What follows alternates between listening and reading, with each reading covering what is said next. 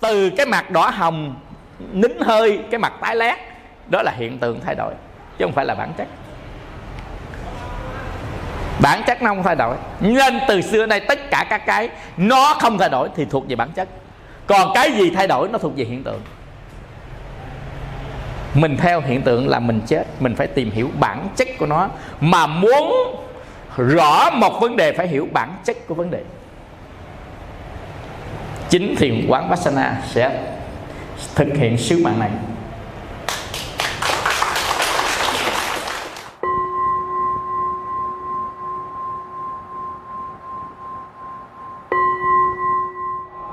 Nam mô tassa bhagavato arahato samma sambuddhassa. Nam mô tassa bhagavato arahato samma sambuddhassa. Nam mô tassa bhagavato arahato samma sambuddhassa.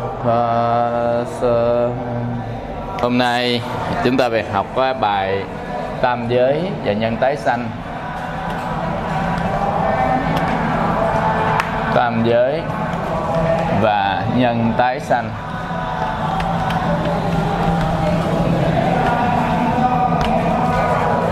Số 1 chúng ta học về khái niệm.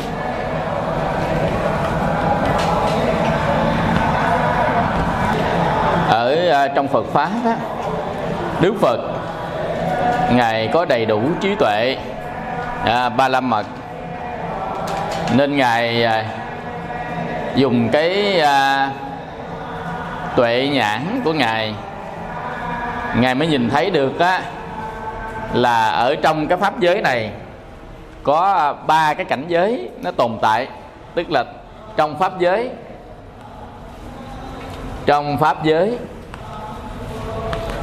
có 3 cảnh giới tồn tại. 3 cảnh giới tồn tại mà thôi. Ở trong pháp giới chúng ta có 3 cảnh giới tồn tại.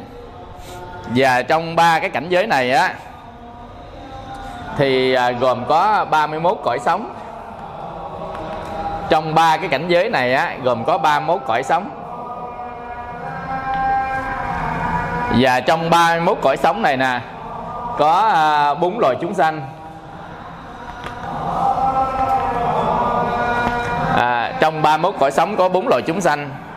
Và 4 loài chúng sanh này được chia làm 2 cái dạng, hữu và vô tình. Hữu tình và vô tình. Thì trong 4 cái loài chúng sanh này, nó không có tồn tại mãi mãi. Mà một loài chúng sanh á, thì nó trở thành một nhân tố ở trong tam giới.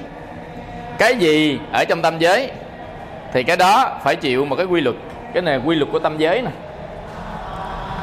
Quy luật của tam giới. Tam giới nó có quy luật, đó là thành, là trụ, là hoại, là không. Quy luật thành, trụ, hoại, không. Thành, trụ, hoại, không. Đây là quy luật của tam giới. Quy luật có nghĩa là gì? Có nghĩa là một cái định luật nó vận hành, mà bất kỳ một chúng sanh nào cũng phải tuân thủ theo cái quy luật vận hành đó. Thì trong tam giới nó tồn tại quy luật là thành, là trụ, là hoại, là không. Nên tất cả các cái loài chúng sanh thì cũng phải tuân thủ theo cái định luật này. Đó là định luật thành, trụ, hoại, không. Đối với người, người ta so cái quy luật này đối với người khác nhau, tức là tên khác nhau mà cái quy luật giống nhau. Đó là sinh, lão, bệnh, tử. Sinh, lão, bệnh, tử. Cái chữ tử này nè là người ta sợ dữ lắm. Cho nên khi phát âm tiếng Hán á, là cái tứ. Tức là tiếng Hán á, cái chữ tứ, nó là nó giống như cái âm tử. Cho nên đó là cái gì mà tứ á, người ta sợ lắm. Hiểu chưa? Sanh là lão, là bệnh là tử ha. Đó người ta sợ lắm, nên cái gì mà chẳng vô 4 là người ta sợ. Sanh lão bệnh tử. Nhưng mà cái sanh lão bệnh tử nó thuộc về quy luật, chứ nó không phải là thuộc về sở hữu. Nó thuộc về quy luật nên ai phải đi vào đó. Ví dụ như sông là nó phải chảy, nên bất kỳ chúng sanh nào rơi trên dòng sông thì cũng phải bị nước cuốn, chứ nó không có là ưu tiên cho bất kỳ ai hết. Tất cả các quy luật nó đều áp dụng cho tất cả các loài chúng sanh, không chừa bất kỳ của ai một cái gì cả. Nên trong tam giới á, quy luật của nó là thành, là trụ, là hoại, là không, là sinh, là lão, là bệnh, là tử ở trong tam giới. Nên dầu cho quý vị có tránh, có né, có sợ hãi, có trốn, thì tất cả những quy luật này khi chúng ta đã sanh ra thì nó đã áp dụng lên cuộc đời của mình rồi. Bất kỳ ai, dầu cho cao sang hay là hèn hạ, dầu cho đẹp hay là xấu, dầu cho trình độ hay là dốt nát, dầu cho làm quan làm vua hay là làm dân thường, dầu cho có sức mạnh hay là yếu, vân vân, thì đều phải chịu chung một cái quy luật này. Không ai có thể tránh khỏi quy luật này cả. Do đó quý vị, chúng ta giàu cũng giàu trong thành trụ hoại không, chúng ta nghèo cũng nghèo trong thành trụ hoại không, chúng ta có đẹp cũng đẹp trong thành trụ hoại không, chúng ta có xấu cũng xấu trong thành trụ hoại không, chúng ta có mạnh cũng mạnh trong thành trụ hoại không, có quyền lực cũng quyền lực trong thành trụ hoại không. Cái cuối cùng đó là con số này nè, đúng không? Cuối cùng á, nói chung cuối cùng trắng tay đó. Cuối cùng là trắng tay. Nên cái người ta sống á, người ta không thấy cái này, mà người ta thấy cái sở hữu, chứ người ta không thấy cái trắng tay. Ta thấy cái sở hữu. Mình sống trên đời này mình thấy cái sở hữu chứ không thấy được cái trắng tay. Và sau khi người ta trắng tay rồi đó, người ta có ưng không? Người ta không có ưng. Người ta đi tìm một cái sở hữu mới. Ta đi tìm cái sở hữu mới, thì trong cái sở hữu mới đó, trong 4 cái loài chúng sanh này nè, là luân phiên, 4 loài luân phiên, 4 loài chúng sanh luân phiên, và 31 cõi luân phiên. 31 cõi luân phiên.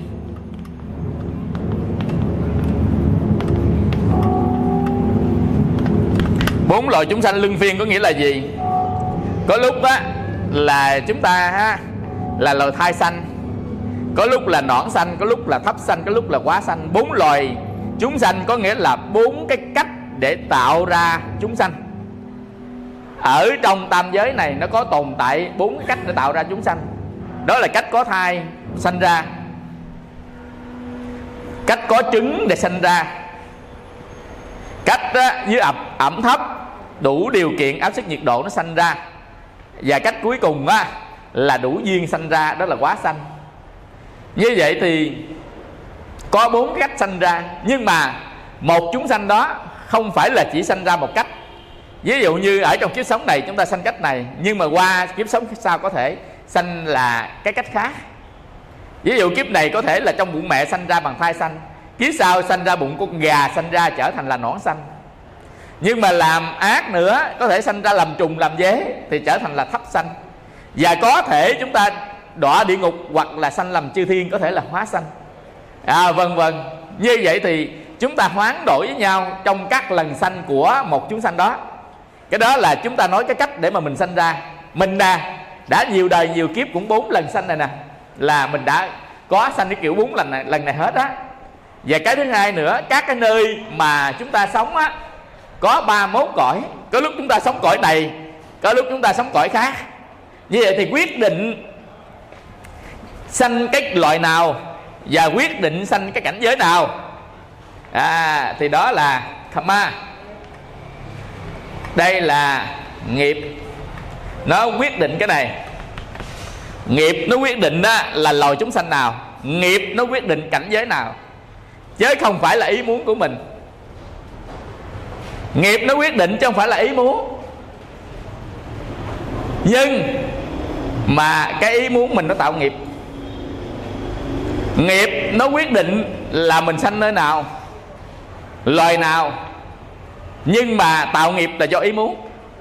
mà chúng ta sanh ra loài nào ở đâu không phải do ý muốn, mà do nghiệp. Mà nghiệp tạo do ý muốn, mà chúng ta sanh ra là không do ý muốn. Nó trớ trêu không? Ở trong tam giới nó trớ trêu vậy đó. Nghiệp tạo là do ý mình muốn, mình mới làm gọi là hành nghiệp. Nhưng mà ý mình muốn đến đâu, sanh loài nào thì lại không phải là do mình muốn, mà lại là do nghiệp, là do sản phẩm của cái muốn, chứ không phải là do chính cái muốn. Nếu mà do chính cái muốn nó sướng gì đâu á. Từ giờ tôi muốn sanh cõi trời, lên cõi trời. Tôi muốn sanh cõi Phật, lên cõi Phật. Tôi muốn thành chư thiên, trở thành chư thiên. Tôi muốn quá sanh, trở nên quá sanh. Nhưng mà cuộc đời có phải vậy không? Có phải là sanh ra do mình muốn không? Sanh ra không phải do mình muốn. Nhưng mà nghiệp tạo là bởi mình muốn á. Nó khổ sầu vậy đó. Nên phải mình sanh ra theo mình muốn, rồi cảnh giới theo mình muốn. Cái gì mình cũng có thể mà chọn lựa được á, thì đó là quá là wonderful, tuyệt vời vậy. Nhưng mà trên đời này đâu có vậy đâu. Nên người ta mới khổ bất nhị, là không theo ý muốn của mình. Khổ mà theo nghiệp, sản phẩm của ý muốn tạo ra nó. Như vậy á thì chúng ta không có tồn tại mãi. Chúng ta không có tồn tại mãi. Tức là chúng ta là không có mà sống hoài. Don't live forever. Chúng ta không có sống hoài, mà chúng ta sống có giới hạn. Cuộc sống của tất cả các loài chúng sanh, trong đó có con người, có cái giới hạn của nó, có cái limit á, limited. Chúng ta sống có sự giới hạn ở trong đó, chứ không phải là chúng ta là sống tồn tại mãi mãi với thời gian, mà mình có một sự giới hạn trong đó. Nhưng mà cái giới hạn là cái giới hạn trong cái đời sống mình thôi. Nhưng mà sau cái đời sống này thì lập tức chúng ta có một đời sống khác. Chúng ta chỉ thay đổi đời sống thôi, chứ thực ra con người không có chết. Con người không có chết, chúng sanh không có chết, chỉ thay đổi đời sống mà thôi. Đây là một sự thật. Sự thật không ai chết cả, chỉ đổi cái nơi sống và đổi cái loài sống mà thôi. Đổi nơi sống và đổi cái loài sống, nên không có cái chết. Thật sự trên đời này không có cái chết, quý vị, mà chúng ta chỉ đổi cái chỗ sống mà thôi. Tức là đổi chỗ, đổi chỗ sống. Trong cái lúc mà đổi từ chỗ này tới chỗ khác, người ta tạm gọi đó là chết. Trong khi trong cái while, trong khi mình đổi từ chỗ này sang chỗ kia thì người ta tạm gọi là chết. Còn nếu mà chúng ta đổi từ đây lên trời mà chúng ta không chết thì người đó thần thông. Quý vị hiểu không? Bây giờ ví dụ như chúng ta đang ở đây, mà bây giờ là mình đổi chỗ về nơi địa ngục, thì cái thời gian mà mình đổi từ đây tới địa ngục mình sống đây nè, mình dời nhà để tới địa ngục, thì đó được gọi là chết đối với chúng sanh bình thường. Nhưng nếu người có thần thông chỉ dời nhà đây tới địa ngục thì người ta sẽ dời được đó. Như vậy thì người có thần thông thì sẽ không chết khi mà chúng ta dời cái cảnh giới và dời các cái loài sanh. Nhưng mà nếu không có thần thông thì dời cõi sống này sang cõi sống kia được gọi là chết. Nên người ta sợ chết có nghĩa là gì? Là người ta không muốn dời chỗ, đúng không? Người ta sợ chết có nghĩa là chúng ta không muốn dời cái chỗ này đi sang cái chỗ khác, dời cái đời sống này sang đời sống khác. Chúng ta không muốn. Vậy tại sao chúng ta không muốn? Tại vì chúng ta thích cái nơi này, đúng không? Bây giờ ví dụ như mình không muốn bỏ cái nhà đó, vậy thì tại sao anh không muốn bỏ cái nhà đó? Dạ tại vì em thích cái nhà đó anh đúng không? Như vậy thì tại sao chúng ta không có muốn chết? Là tại vì chúng ta thích ở nơi này. Và tại sao chúng ta thích ở nơi này? Là tại vì chúng ta thấy cái này nó tốt, cái này nó đẹp, cái này nó vui, cái này nó thích. Chúng ta chấp thủ ở nơi này do cái kiến giải tức là khả năng nhận thức của mình về cái thế giới hiện tại chỗ này. Mình thấy vậy đó, nên mình sanh tâm ái đối với nó. Như vậy thì tâm ái đối với nó, tâm thích thú đối với nó. tức là chúng ta không muốn rời nơi này. Như vậy chúng ta không muốn rời nơi này thì chúng ta sẽ có một cái tâm mong muốn trụ lại. Thì cái tâm mong muốn trụ lại cái nơi mình thích, đó được gọi là nhân tái sanh. Cái tâm mà mong muốn để mình trụ lại cái nơi mình thích đó, thì đó được gọi là nhân tái sanh.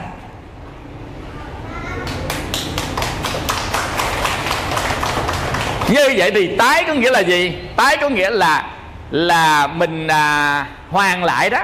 Tái có nghĩa là hoàn lại, chứ không phải là bò tái đâu nha. Tái có nghĩa là quay lại đó. Tái nghĩa là sự gặp lại. Như vậy thì chúng ta có một cái tâm quyến luyến không muốn rời đi chỗ này, tức là chúng ta có một cái tâm mà cái chỗ chúng ta đang nói đó, quý vị, cái chỗ chúng ta đang nói mà chúng ta không muốn rời đi cái chỗ đó đó, đó trong kinh được gọi là tam giới. Tam giới là chỗ chúng sanh không muốn bỏ đi.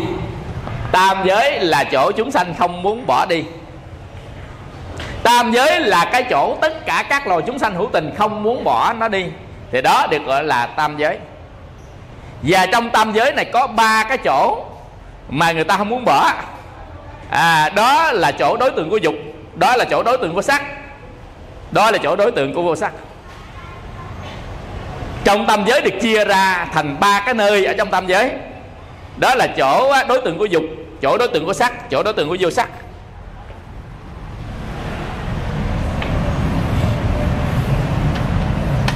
Trong tam giới tam giới có 3 chỗ. Tam là 3 đó. Giới có 3 chỗ. Thứ nhất là chỗ đối tượng của dục, chỗ thứ hai là đối tượng sắc, chỗ thứ ba là đối tượng của vô sắc. Đối tượng của vô sắc. Và tất cả những cái chỗ này nó có một cái sự giới hạn ở trong đó, nên gọi là tam giới. Tam giới là một thế giới. Thế giới tức là một cái hữu hạn, có một sự giới hạn ở trong đó. Như vậy thì chúng ta không muốn rời cái chỗ mà chúng ta sống. Mình nghĩ là mình sống kiếp này thì mình thích là ở kiếp này, phải không? Nhưng mà cái thích của mình không phải ở kiếp này không đâu. Ví dụ như ở kiếp trước chúng ta sống ở trên trời thì tâm chúng ta thích ở trên trời. Nhưng mà tại vì mình không chịu tu, không chịu làm phước, nên hưởng hết phước cõi trời, bắt buộc nghiệp mình nó đưa mình xuống đây. Nghiệp nó quyết định chứ không phải là cái muốn, đúng không? Cái tâm mình muốn ở cõi trời nó vẫn còn nằm ở trong A Lại Gia, đúng không? Nằm ở trong tàn thức của mình á. Khi mình sanh tới đây thì cái tâm đó nó vẫn còn ở đây nè. Khi chúng ta chết đi á thì một hỗn hợp tâm đó, nào mạnh nhất nó lôi đi. Cho nên có nhiều người hỏi, nếu mà tôi ở nơi này, tôi thích sống ở cõi mình đang sống này, thì chết đi tôi phải quay lại cõi người chứ, tại sao tôi quay lại cõi khác? Và nghiệp ở trong quá khứ tới giờ cả trăm cái tâm thích khác nhau, ở một cõi nào đó người ta sẽ muốn ở chính cái cõi của mình. Nhưng mà đâu phải là cái cõi mình quyết định theo ý muốn, mà quyết định theo nghiệp tạo. Mình muốn ở người nhưng mà nó đọa xuống tới địa ngục hết, đâu quậy thử cái. Mình quậy mình làm ác là mình, nhưng mình muốn ở cõi người, nhưng mà chết đi nó sẽ theo cái cõi mình làm ác. Nó không theo ý mình mà theo nghiệp mình. Như vậy đó, nghiệp nó giải quyết không xong, khi chết đi á, nó sẽ tổ hợp cái dòng nghiệp trong quá khứ cho tới bây giờ, nó trở thành một cái dòng nghiệp mới. Và trong cái dòng nghiệp mới này thì tâm nào nó mạnh nó sẽ chiến thắng, nó sẽ dẫn chúng ta đi một cảnh giới kế tiếp.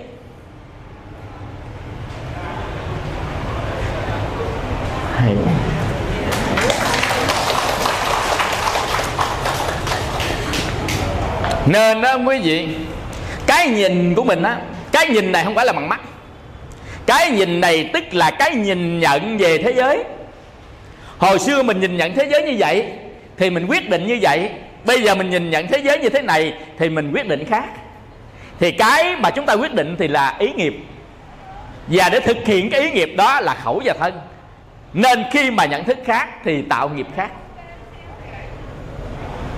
Nếu chúng ta nhận thức trong vô minh, chúng ta sẽ tạo nghiệp trong vô minh. Nếu ta nhận thức ở trong tham ái, chúng ta sẽ tạo nghiệp trong tham ái. Nếu chúng ta nhận thức ở trong tuệ thì chúng ta tạo nghiệp với cái nghiệp của tuệ. Mà cái nghiệp của tuệ toàn lên cõi trên không à. Nghiệp vô minh của tham ái nó mới xuống cõi dưới.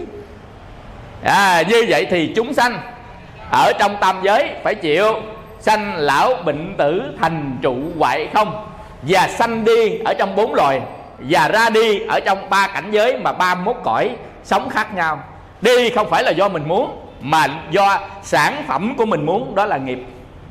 Nó đơn giản vậy thôi. Như vậy thì chúng ta đã biết tam giới rồi, đã biết cái nhân tái sanh rồi. Bây giờ chúng ta đi qua cái phần nội dung chính là tìm hiểu cái nhân tái sanh và tu như thế nào mà đừng tái đừng sanh. Cái đó là cái mà mình đặt ra cho mình, một cái định hướng, một cái vision, một cái định hướng ở trong tương lai cho mình, để chúng ta nhắm tới, chúng ta tạo ra một cái mục đích mà mình hướng đến. Chúng ta chỉ cần tạo một cái nguồn lực để chúng ta thực hiện một mục tiêu. Mục tiêu mình hướng đến là mục tiêu hướng tới khổ, thoát khổ, hướng tới nhìn thấy đau khổ và hướng tới sự thoát khổ đó qua kinh tứ diệu đế, đó là chánh tri kiến phát sanh đó. Cái mục tiêu của ta hướng đến nhận diện đau khổ và một cái phương pháp tự mình bước chân ra khỏi đau khổ, đó là mục tiêu của mình.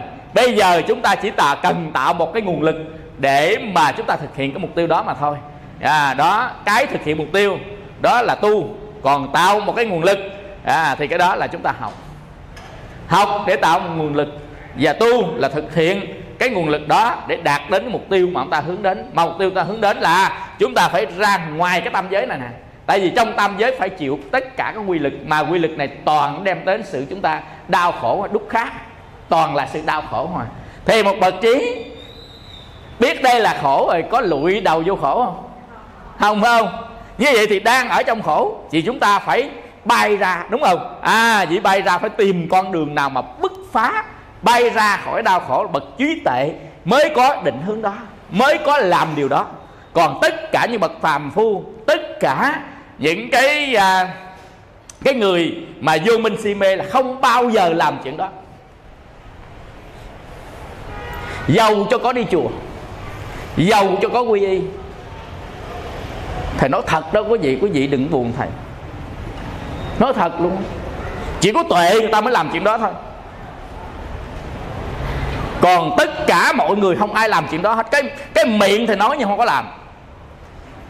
Tại sao miệng nói không có làm? Tại vì họ không có cái chánh kiến để nhìn ra thấy được đây là không cần thiết, mà họ thấy đây là cần thiết, nên họ cứ sống ở đây. Họ cứ làm mài miệt tất cả các chuyện hồng trần ở đây, họ cho đó là cần thiết. Còn bậc tuệ á, thấy làm cái đó không cần thiết, làm đó chỉ lây quay giống hệt như giả tràng xe cát biển Đông, mà xe từ chiều tới sáng mất công rồi cũng hoàn không mà thôi, chứ đâu có làm gì đâu. Nó xe cát lên thành đống, rồi một cơn gió vô tình nào đến, một cái làn sóng đi vào trong á, nó sẽ tan ra cả các công trình. Thì mình cũng vậy. Nói thiệt đó quý vị, chơi chứng khoán không dám ăn bánh mì luôn á, kẹp bánh mì nách tay là chai nước suối, bánh mì nách nè, bắt đầu coi lệnh ở trên đó, coi không dám ăn luôn, hớp. Hay là chơi Bitcoin gần tỷ rồi.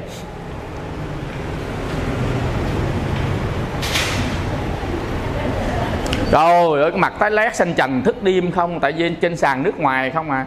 Mà ở ngoài á thì người ta sáng mình tối, còn mình ở đây á tối người ta sáng, tức là cái thời gian ngược nhau đó. Mà ta chơi bên bển, ta chơi ban ngày, bây giờ mình phải thức ban đêm ha, thức riết rồi cái đầu chờ giờ mắt nó thụt chứ quý vị, không ăn không uống gì biết rồi đó, tái lét xanh trành vậy á quý vị. Rồi có nhiều người á gom được tiền bạc tài sản vật chất, mà gom được tới một mức độ nào nó lớn thành núi, nó tiền lớn thành núi, nó phải có thời gian, đúng không? Một năm á mình gom lại bằng cái nhà, năm gom bằng cái nhà, 70 năm gom cái đống tiền bằng 70 cái nhà, và 70 năm cũng là một cái bản án cuối cùng, anh đã hết thời gian sống.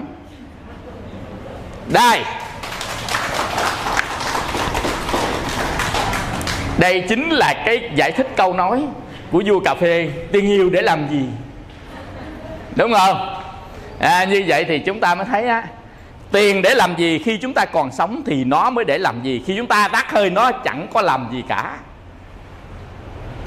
Thầy đi đám tang thầy để ý nè, ta giàu quý vị nứt đổ vách luôn. tiền bây giờ mình kiếm 1-2 triệu mệt, nhất là Tết mà mùa dịch Covid nữa, mà trong túi dư 5-10 triệu là cũng là đại gia rồi, phải không?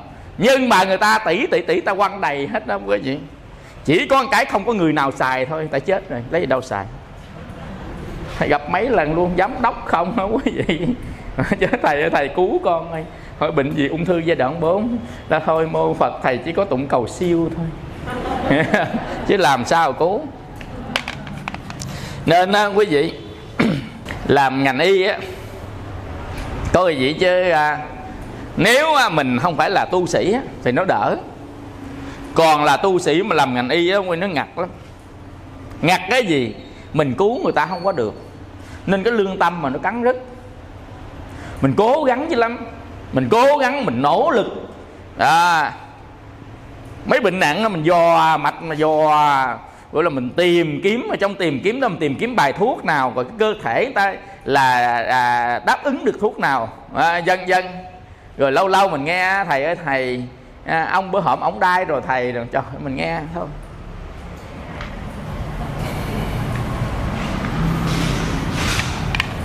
Chúng ta qua cái phần thứ hai là về cái phần nội dung. Nội dung về gì? Nội dung về cái nhân tái sanh nè, và cách nhân tái sanh, và cách đoạn nhân tái sanh.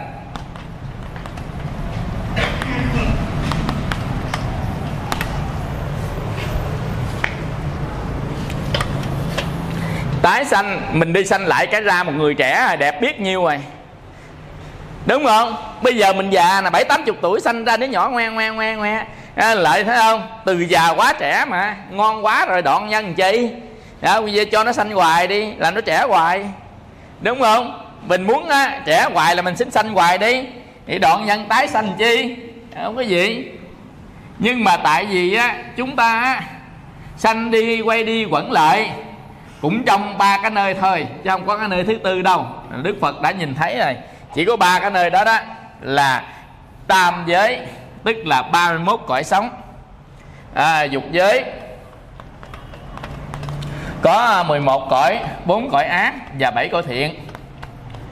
Dục giới có 11 cõi, 4 cõi ác và 7 cõi thiện. Sắc giới gồm có 16 cõi, cõi thiền. Và vô sắc giới có 4 cõi, có 4 cõi, cộng lại Sigma nó là ra 31 cõi. Chúng ta ra 31 cõi sống khác nhau. Như vậy thì cái nhân nào mà sanh trong dục, cái nhân nào sanh trong sắc, cái nhân nào sanh trong vô sắc. Và cái độ mà khổ, độ khổ nó có 2 cái độ khổ. Cái độ khổ thứ nhất là độ khổ về nhận thức, độ khổ thứ hai là cái độ khổ về cảnh giới. Tức là khổ nó có 2 cái độ. Khổ thứ nhất là khổ về nhận thức. Nhận thức nhận thức là gì? Thức là biết đó. Nhận là cái khả năng chúng ta biết được những cái xung quanh mình, thì đó là nhận thức. Người nào biết được rất nhiều những cái xung quanh mình thì người đó sẽ sướng hơn cái người không biết. Tại vì người ta biết, người ta mới tìm cách làm cho người ta sướng. Còn không biết thì ai làm sao chịu như vậy. Ví dụ như con vật nóng quá đâu có biết chế cái máy lạnh, nó đâu có biết chế cây quạt, nên nó không có hạnh phúc. Nó không có gì ăn nó không biết trồng trọt, nó không có nước uống, nó không biết khoan giếng để lấy nước lên. Nên đối với con vật mà cái mùa nào mà hạn cỡ hạn Bà Chằn là nó chết hết rồi, hoặc là nó di cư ở sang nơi khác. Nhưng con người không cần di cư, hạn chỉ cần khoan xuống là xong. Nếu chỗ nào khoan xuống không có nước là người ta có thể lọc nước mặn thành nước ngọt. Hoặc giả là những cái nơi sa mạc quý vị thấy người ta giăng lưới không? Ta giăng lưới bắt chim là giăng lưới bắt nước. Lưới hết sức dày căng nên mà ban đêm sương bay qua đó, nó đụng cái mành lưới đó, bắt đầu nó nhỏ xuống thành một đường, người ta hứng cái thao này nè, đêm cũng được thao nước đủ sống vài ngày ở sa mạc á. Bởi vì trong cái khó nó sẽ ló cái khôn. Con người ta có đủ cái nhận thức, tức là có đủ cái biết. Thức có nghĩa là biết đó, nhận là biết ra, nhận thức có nghĩa là biết ra những cái xung quanh, thế giới xung quanh mình. Thì cái khổ đầu tiên là khổ nhận thức, có nghĩa là khổ ở trong cái độ ngu và cái độ khôn. Nhận thức nhiều là thế gian gọi là khôn, nhận thức ít gọi là ngu, từ ngu sang khôn, ngu sang khôn. Thì cái ngu á nó khổ nhiều hơn, ngu khổ nhiều, khôn khổ ít. Khôn á thì khổ ít, mà ông ngu á thì ông khổ nhiều. Do đó cái khổ thứ nhất của loài chúng sanh là khổ ở chỗ nhận thức. Khổ thứ hai là khổ ở hoàn cảnh, khổ ở hoàn cảnh. Nên nhầm khi chúng ta tính đâu chúng ta có một cái khổ là sống ở đây. Thực ra chúng ta có hai cái khổ này. Không phải là khổ thân với khổ tâm. Khổ thân tâm là chúng ta đang nói trên danh sắc. Ở đây chúng ta đang nói trên cái gốc của đau khổ ở trong tâm giới, là ở chỗ nhận thức và ở chỗ hoàn cảnh. Bây giờ ví dụ nha, nhận thức nó thuộc về tâm, hoàn cảnh nó thuộc về tướng, nên cái chỗ nhận thức nó quan trọng hơn cái chỗ hoàn cảnh. Cái ông ngu mà đưa ổng lên trời, ổng vẫn không có sung sướng hung. Nhưng mà cái ông khôn á, đưa ổng xuống địa ngục, ổng vẫn sướng như thường. Quý vị tin đi. Ví dụ như là Đức Phật với các vị A-la-hán ở trong cảnh thế gian mình già bệnh chết, nhưng các ngài không có khổ, các ngài vẫn an lạc. Quý vị tin không? Tại vì nhận thức của các ngài, từ thức các ngài đã biến thành trí tuệ. Nhận thức của các ngài là nhận thức của siêu thế giới, nhận thức về mặt trí tuệ. Còn nhận thức của chúng ta là nhận thức về mặt thức, nên nó liên quan tới cái nghiệp của mình. Tức là nhận thức của mình là hậu quả của nghiệp ở trong kiếp trước. Cái nhận thức của mình đó, nó là hậu quả của nghiệp, nên tâm đó là tâm nghiệp. Cái tâm của mình đó là tâm nghiệp, chứ không phải là cái tâm của mình là cái tâm chủ động, mà tâm mình là tâm bị động. Ví dụ như cái khả năng thông minh hay khả năng ngu của một con người sanh ra đó là do nghiệp kiếp trước tạo, chứ không phải là do cái người đó chủ động làm nên chuyện đó. Nên thức đó là nghiệp của kiếp xưa. Nên cái loài nào mà gieo nghiệp thiện chừng nào là thức họ tốt chừng đó, có nghĩa là họ nhận thức về thế giới xung quanh tốt chừng đó. Trong cái loài người, ví dụ như loài người á, cái nhận thức từ 1 tới 100 thì đó là người. Nhận thức từ 101 cho tới 1000 đó là tất cả các cõi trời. Nhận thức á, từ 1 đổ xuống bằng 0, bằng 0. Đây là 4 cảnh giới ác. Đây là cảnh giới người. Từ 100 trở lên đó là cảnh giới trời. Đây là chúng sanh đang bổ xứ ở các cảnh giới. Nên nếu cái độ nhận thức ở người là 1 tới 100 thì trên cõi trời dục giới thì phải là 101 trở lên trên, cho đến một mức độ nào đó tới hạn. Còn từ 1 trở xuống đó là các loài chúng sanh, các loài ngạ quỷ, các loài địa ngục. Hầu như là chúng sanh ở địa ngục không còn nhận thức nữa. Hầu như có nghĩa là luôn luôn lúc nào cũng bị bức bách, nên không còn một khả năng nào nhận thức cả. Bây giờ ví dụ như nè, mình bị lửa nó thiêu đốt 4 bề, mình đang gồng mình chống lại lửa, thì mình còn biết cái gì khác nữa hay không ngoài lửa? Bây giờ quý vị không biết lội, té xuống sông, quý vị còn biết cái gì khác hơn ngoài nước không? Ngoài đấu tranh với nước không? Mình thử đi. Không, thật đó quý vị. Thử mà có cái cọng dây ở trên bờ kêu người ta giật, chừng nào thấy tôi hết giật kéo tôi lên. Tôi còn giật thì đừng kéo. Chừng nào thấy hết giật thì kéo lên. Cột con dây vô tay xuống dưới bường thì nó giật cọng dây. Chừng nào mà hết bường được thì người ta kéo lên là vừa rồi, phải không? Đó, hết bường chỉ cần 5 phút chết não. Nên muốn kéo á, phải kéo từ 4 phút rưỡi trở lại thôi nha. Chứ qua 5 phút rồi ông lên ông nuôi tôi luôn á, người thực vật luôn á. Nói vậy để cho thấy rằng á, là các cái cảnh giới nó phụ thuộc vào độ nhận thức, mà cái nhận thức đó nó phụ thuộc vào nghiệp đã gieo. Nên cái nhân của tái sanh nó là do nghiệp, nên người ta khổ sướng nó là do nghiệp. Tức là cái độ nhận thức này là cái tâm, đó là tâm quả, ta gọi là tâm quả, quả quy á. Tâm này là tâm quả, nó phụ thuộc hoàn toàn á, là do nghiệp. Còn bây giờ á, cái hoàn cảnh xung quanh của chúng sanh đó đó, nó phụ thuộc vào cái cảnh giới. Cái cảnh giới càng thấp thì cái hoàn cảnh đó nó càng bức bách, là cái cảnh không như ý. Cảnh bức bách là cảnh không như ý, chứ không phải đẹp xấu ở đây nha, là cảnh không như ý với chúng sanh đó. Cảnh không như ý, cảnh không như ý với chúng sanh đó, tức là cảnh càng thấp là cảnh không như ý, cảnh càng lên cao là cảnh như ý.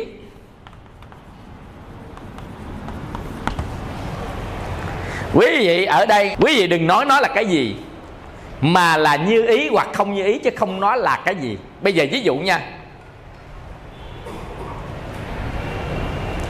cái cảnh của mình rất là sướng phải không? Mình đây nè, đang thở không khí rất là sướng, bắt con cá thảy đây là cảnh của mình đó. Nó sướng không? Nó ngáp luôn, cái sướng gì, chút xíu nó chết. Như vậy con cá nó bất như ý đó với nó. Bây giờ ví dụ như con dòi, mình thả vô nước trong, nước pure, nước lọc, tinh khiết, thả cho nó sống chồng, tốt không? Nhưng mình thả vô nó trong đống phân, cái gì mà xình thúi á, tốt không? Tốt phải không? Như vậy thì không phải là cái gì, mà là như ý hoặc không như ý, chứ không phải là cái gì. Hiểu nổi tới đây không? Nên quý vị đừng có nói nó là cái gì. Đừng có cho con dòi cục kim cương, mà mình cho con dòi miếng thịt thúi. Tại vì thịt thúi mới là như ý của nó, cục kim cương mới là như ý của mình nè. Nên cái người trí tuệ á, người ta mới biết cái loài nào nó như ý cái nào mà người ta cho. Nên người trí tuệ bao giờ cũng ban hạnh phúc cho tất cả các loài.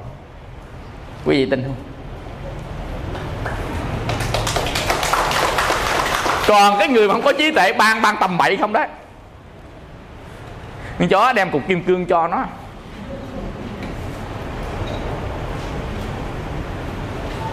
còn con người đem cục xí quách cho gặm. Sao? Đâu có như ý. Quý vị hiểu không? Nên á, thường người ta cho người khác, kẻ ngu á cho người khác cái mình muốn, còn người khôn cho người khác cái họ muốn. Nên mình coi mình cho người ta cái gì, cho cái mình muốn hay là cho cái họ muốn. Cho cái mình muốn á là người ngu á, tại vì mình muốn người ta chưa chắc muốn bất như ý của người ta là địa ngục. Nên muốn đem đến một niềm an vui cho kẻ khác thì chúng ta phải hiểu người đó muốn cái gì, mà người ta cho đúng cái muốn được như ý của họ. Cái đó là chúng ta đang nói ở cõi Sa Bà. Cái muốn để thỏa mãn sáu dục, cái muốn để thỏa mãn sáu dục. Nhưng mà lúc này người ta muốn cái này, lúc khác người ta muốn cái khác. Nên cái người trí phải biết giai đoạn nào người ta muốn cái gì. Bây giờ ví dụ nha, tôi đang ở trong giai đoạn vô minh, tôi chưa biết tu. Bây giờ tôi muốn ăn, tôi muốn mặc, tôi muốn ngủ, tôi muốn danh, muốn lợi, muốn tình, muốn ăn, muốn uống, muốn ngủ, muốn nghỉ. Nhưng mà bây giờ á, tôi á tu rồi, tôi muốn cái gì? Tôi không còn muốn cái đó nữa, tại tôi đang ở thiền sắc giới. Tôi không muốn cái đó nữa. Mà ở thiền sắc giới tôi muốn thực hành cao hơn. Ông hãy ban cho tôi một cái pháp cao hơn. Người ta đang tu thiền sắc giới, ở đây đem lại là vàng bạc kim cương xà cừ mã não dâng lên tôi cúng dường đại huynh. Quý vị hiểu này không? Vô nghĩa. Nên đó quý vị, ở trong cái thế giới nó phụ thuộc vào độ nhận thức. Mà cái độ nhận thức, nếu chúng ta chỉ nhận thức những cái gì mang tính quy ước của thế gian, thì cái độ nhận thức đó thuộc là quả của nghiệp, nó thuộc dạng tục đế. Mà cái độ nhận thức mà chúng ta biết những cái gì mà nó ngoài cái quy ước, nó là những cái tự nhiên, nó đang diễn tiến, nó đang diễn ra, thì đó được gọi là trí tuệ. Mà người nào biết được những cái tự nhiên mà không thông qua quy ước của cái dạng tục đế, mà họ biết những cái tự nhiên đó, thì tuệ của họ càng ngày càng sâu, càng ngày càng sâu. Tuệ đến một mức nào đó, họ không còn chấp thủ đối với những cái mà nhân tái sanh. Tuệ một mức nào đó nó đủ để họ không còn giữ lại những nhân tái sanh. Bây giờ mình giữ sân để làm gì? Giữ sân để chống lại những cái người nào phá mình. Giữ tham để làm gì? Để nuôi cái bản ngã. Giữ ghen để làm gì? Để bảo vệ ông chồng. Nhưng mà đến lúc nào đó ta nhận thức, mình giữ tiền bạc để nuôi thân, nhưng mà thân mất rồi tiền để làm gì? Vậy thôi giữ để đủ nuôi đây tới chết thôi, chứ cần gì nhiều. Lúc đó tham nó bớt đi, tức là độ ba la mật nó tăng lên. Tham bớt là độ ba la mật tăng. Quý vị hiểu không? Rồi bây giờ ghen để làm gì? Khi người ta không còn thương mình nữa, người ta thương ai đâu đó, mà bây giờ mình ghen để cho mình bị đỏ à? Mình đem về một người mà không bao giờ thương mình chỉ sống hạnh phúc với cái người thương mình mà thôi, chứ chúng ta không thể sống hạnh phúc với người mà không thương mình. Không thương mình có khi nó chọt, còn thương mình á thì nó vuốt ve, đúng không? Không thương mình nó chọt ngang hông. Vì vậy quý vị muốn chọt ngang hông hay muốn vuốt ve? Nếu muốn vuốt ve hãy giữ lại người thương mình. Muốn chọt ngang hông thì hãy để người không thương mình ra đi. Không muốn chọt ngang hông, hãy để người không thương mình ra đi một cách im ái nhẹ nhàng. Anh đi quẩy, em đi chùa. Quý vị hiểu chỗ này không? Nên có nhiều người cái nhận thức, đây là chỗ nhận thức mà. Đây là chỗ nhận thức hơn thua nhau. Hạnh phúc hay đau khổ là chỗ nhận thức, chứ không phải hạnh phúc hay đau khổ là cái hoàn cảnh xung quanh. Dĩ nhiên hoàn cảnh xung quanh thì nó là cái điều kiện để đi đến cái sự phiền não nó sanh ra. Hay cái ông này tánh và tướng nó có một sự liên quan mật thiết hữu cơ với nhau. Nhưng mà nhận thức mới là quan trọng, tâm mới là quan trọng. Đức Phật dạy tâm mới là số 1, còn hoàn cảnh nó là số 2 thôi. Nên tánh và tướng hai cái, nhưng mà tánh nó vẫn hơn. Cái độ nhận thức nó vẫn hơn, cái tâm nó vẫn hơn. Nên người ta tu, người ta bắt đầu từ tâm mà người ta tu, chứ không phải bắt đầu từ tướng. Dĩ nhiên tướng nó sanh tâm và tâm nó sanh tướng. Tướng sanh tâm nè, nhịn mặt thấy ghét sanh tâm bực liền, đúng không? Đó, tướng nó sanh tâm. Nhịn mặt ông thấy ghét sanh ra bực, thấy người ta lọt vàng sanh ra tâm tham. Vì tướng nó sanh tâm, đúng không? Nhưng mà tâm của mình, nếu mà tâm của mình giữ tâm gì? Ví dụ giữ tâm sân, cái mặt mình đỏ gay, nó sanh tướng, đúng không? Tướng đỏ là sắc pháp. Vậy thì sân nó sẽ làm cho mặt mình đỏ gay, tham nó làm cho mình mặt tái lét. Như vậy thì tâm nó sanh tướng và tướng nó lại sanh tâm. Nó có một mối quan hệ hữu cơ với nhau. Như vậy không muốn sanh tâm thì phải cắt tướng. Không muốn sanh tâm thì cắt tướng. Cái người cắt tướng là người nào? Là người sống độc cư đấy. Độc cư là cắt tướng đó. Độc cư có nghĩa là họ cắt tướng đó. Họ sống mình á, họ tu tập là họ cắt hết tất cả các tướng ở phía bên ngoài. Tướng nghĩa là gì? Là cái độ nhiễm 6 trần, tức là cái độ nhiễm của 5 trần thô. Độ nhiễm 5 trần thô.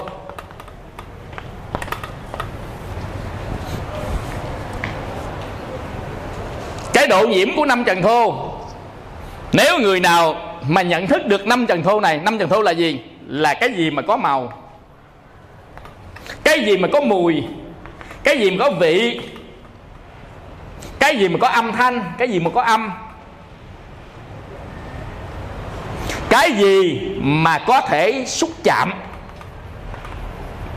Đây là 5 trần thô.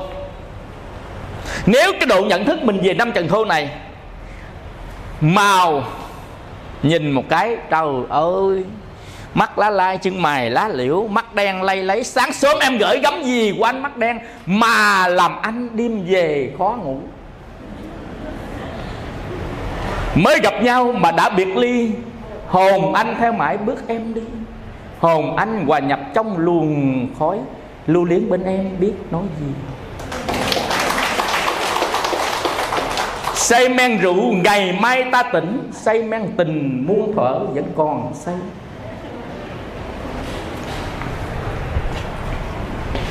Nhìn cái hai cái chân đi không nổi. Cái đó là gì? Màu. Cái đó gọi là độ mù màu. Hiểu chưa? Độ mù màu. Thấy màu không còn thấy gì khác chứ á. Cái răng nó cười 32 chiếc trắng bông, ở trong toàn là dây trùng không đó. Độ mù màu không nói thật đâu quý vị. Cái răng bây giờ còn trẻ vậy chứ mai mốt nó rụng đó. 50-60 mà thấy nguyên hàm toàn là răng sứ. Tin đi, tin mình kiểm tra đi. Quý vị, chúng ta mới thấy được là cái gì ở trên đời này phàm cái gì. Đức Phật dạy phàm cái gì là màu, là mùi, là vị, là âm, là xúc chạm, thì cái đó nó là vô thường, nó là khổ, nó là vô ngã. Nhất thiết hữu vi pháp, như mộng, như quyển, như bào ảnh, như lộ, việc như điển, ưng tác, như thị quán. Đây là hữu vi pháp. Các pháp hữu vi, tất cả cái này gọi là hữu vi pháp. Như là mộng quyển, như là bào ảnh, như giấc mộng, như là bọt bóng vậy thôi. Nó không lạ gì cả đó. Nó như sương đầu cành thôi. Nó như dần trăng đáy giếng thôi. Nó không lạ gì cả. Như vậy mà mình tốn thời gian, tốn công sức, tốn tiền bạc để mà đi kiếm, đi tìm nó, để cuối cùng để làm chi? Để chia tay vĩnh viễn. Như Võ Đông Sơ, Bạch Thu Hà. Quý thấy không? Có ai mà bên nhau mãi mãi đâu. Quý vị, một ngày nào đó cũng ra đi à. Không mới biệt ly, không mới gặp nhau đã biệt ly, thì gặp nhau một hồi cũng biệt ly mà thôi. Chết rồi. Người đi một nẻo, phải không? Đó, thấy không? Chết rồi, người đi một nẻo. Chỉ còn liên tiếc với nhau ở trong gì á quý vị? Ở trong tâm mà thôi. Chỉ còn ở trong tâm. Nên quý vị có nghe bài thơ Tình Chết không? Tình đã chết tìm em nơi tâm tưởng, đời cô liêu khi tình đã phôi pha. Trời ơi, nghe bài thơ Tình Chết nghe hết muốn thở luôn. Cái gì cũng ở trong tâm tưởng không à. Đó quý vị. Chứ tất cả các cái nó tan hoại hết. Nó còn nằm trong tưởng, trong thọ, trong hành của mình á. Nó lưu lại ở trong A La Gia. Nó lưu lại ở trong đó. Chứ còn cái gì đâu quý vị. Trên đời này còn lại gì không? 100 năm trước thì ta chưa có, 100 năm sau có cũng như không. Còn gì không? Quý vị đợi 100 năm sau mà ở đây còn ai thua liền đó. Không thật đó quý vị. Nên cái người mà có tuệ ta sẽ nhìn xa, thật xa, trong thật rộng, thật rộng. Trong rộng là trong tam giới, trong có nghĩa là trong dấu ô á. Trong tam giới, xa có nghĩa là nhập thời gian. Thời gian và không gian càng rộng càng xa, họ mới thấy được rằng 100 năm sau, 100 năm trước, chỗ này xuống địa ngục lên tận cõi trời. Vì mình đi đâu và về đâu, cái gì nó quyết định, đó là nhân tái sanh. Cái bậc tuệ người ta nhìn thấy điều đó đó quý vị. Nên người ta không chỉ làm cho bây giờ, mà người ta làm cho mai sau. Người ta làm cho vĩnh viễn về sau. Cái đó mới gọi là bậc đại trí tuệ chứ. Còn người làm buổi sáng ăn buổi chiều, làm buổi chiều ăn buổi tối, thôi nói gì nữa. Tới đâu hay tới đó, nói gì nữa. Hồi xưa tới nay chúng ta cũng tới đâu hay tới đó đó. Mà bây giờ nó mới tới đây nè. Thấy chưa? Nó tới đây cũng còn may đó. Sanh làm người cũng phải tu nhiều kiếp mới sanh được làm người đó quý vị. Chứ không phải là như không sanh được làm người đâu. Làm người có đầy đủ trí tuệ là nhân của trí tuệ, phải nhân rất thiện lành mới được trí tuệ. Làm người mà đủ căn như thế này là nhân rất thiện lành. Làm người mà đẹp đẽ thế này là nhân rất thiện lành. Làm người mà giàu sang phú quý, nhân rất thiện lành. Làm người có một cái gia đình cha mẹ anh em, có nhà có cửa là nhân rất thiện lành.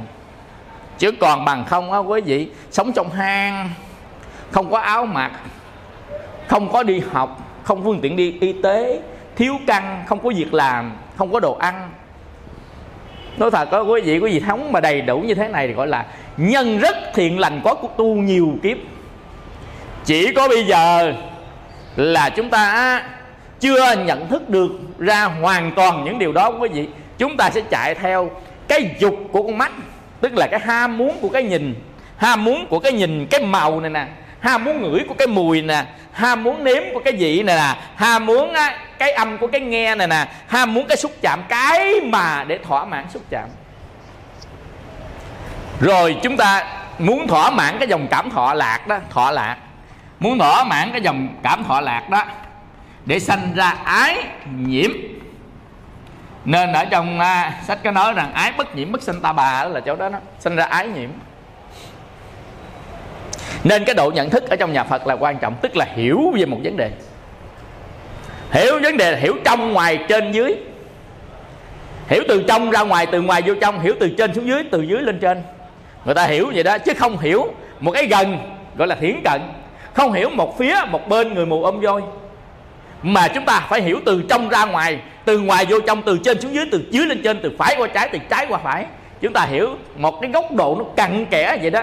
Chúng ta đem ra tầm mổ xẻ một vấn đề đó, gọi là tư duy, tức là khả năng tư duy, là khả năng phân tích đánh giá để hiểu một vấn đề. Mà hiểu vấn đề có phải là nhận thức không? Mà thay đổi nhận thức là thay đổi cảnh giới, là thay đổi loài sanh ra.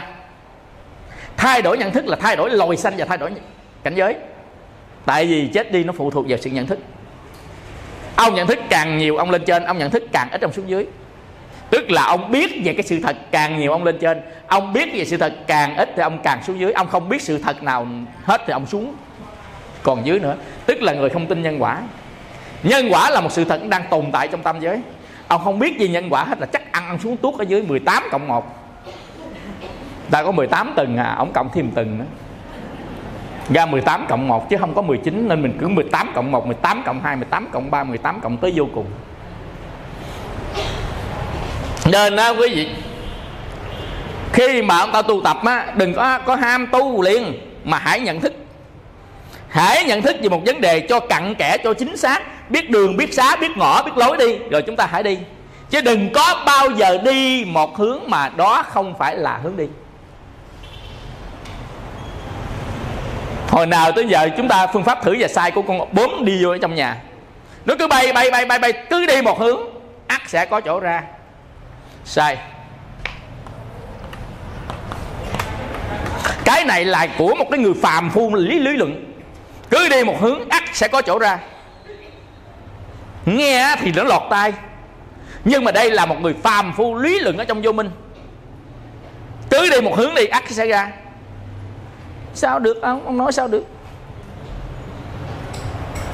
Cái quan trọng là chừng nào ông ra. Cái xẻ của ông là cái future của ông là chừng nào ông nói tôi đi. Dạ không biết.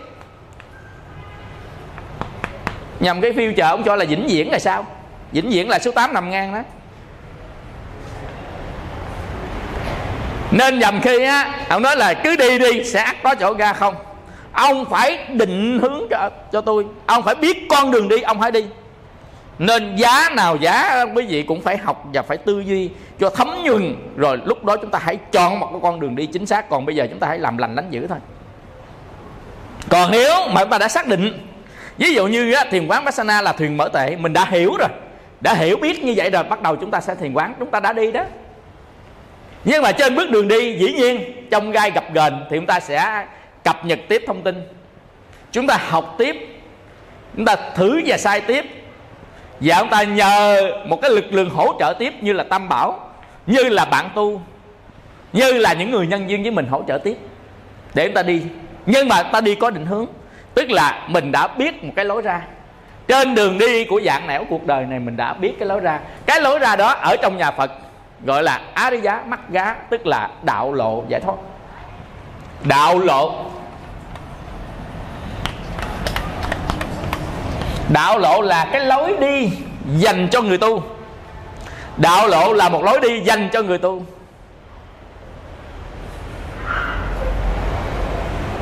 Còn người đời đó quý vị, con đường đi của người đời là không có lộ nào hết, đó là lục đạo.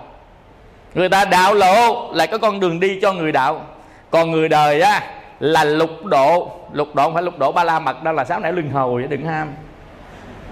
6 nẻo luân hồi, địa ngục, ngạ quỷ, súc sanh, Atula, cõi người, cõi trời, đừng ham. Chứ đừng lấy bài thơ Thanh Nguyên mà sáng ra ngắm rồi trọn đi em chiếc dòng sông muôn ngả, hạnh phúc đâu em mãi đi tìm, em sẽ đến dù bến bờ xa lạ, nắng chân trời dậy gọi những cánh chim, nhớ nha em mùa phượng cháy con tim. Đừng có nghe mà chết. Đó, không có gì. Em sẽ đến dù bến bờ xa lạ, từ cõi người đi xuống tới địa ngục cũng xa lạ vậy, hiểu không? Nghe mấy ông nhà thơ là tiêu, đừng nghe nhà thơ, mà phải nghe những cái bậc gọi là chân nhân, bậc giải thoát, Bồ Tát, chứ đừng có nghe nhà thơ. Ông nói hồi hãy đi sẽ tới. Ôi, đi đâu tới đâu? Quý vị, nên chúng ta phải học kinh của Phật, chúng ta phải học đạo lộ giải thoát.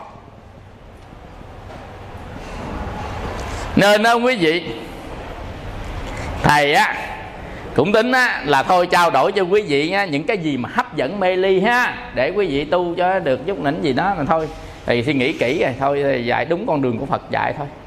Ai nghe không nghe thôi, rồi đăng lên mạng ai coi coi thôi.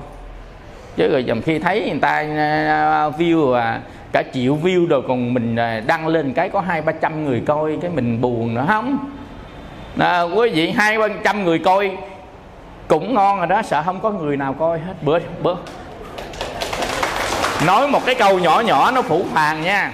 Bữa trước thầy lên thầy gõ thiền Vipassana nha, thấy một cái vị thượng tọa ở nước ngoài ông giảng không view. Quý vị có coi cái mà bài đăng không view không? Thì là đời mạt pháp. Ông giảng cũng hay lắm nha, giảng tiếng Anh giảng cũng hay lắm, giảng thiền. Quý vị, không có view nào chứ, đăng 3 ngày không có view nào chứ á. Thầy thấy vậy thầy vô coi cho được view. Tội nghiệp ta, tội nghiệp hai ông, một ông giảng với một cái ông là boss, một cái ông là YouTuber. Ta cực khổ biết nhiều boss bài không có view nào chứ, thôi cũng gắng view đâu. Tối nay về thầy coi có cái view nào không nữa, nếu có 1 view thầy thêm view nữa 2 view. Nó khổ gì đâu quý vị, đâu phải đạo lộ giải thoát ai cũng muốn vô đâu, quý vị hiểu không? Chứ còn với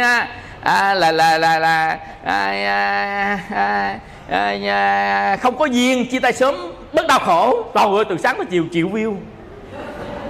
Mày nói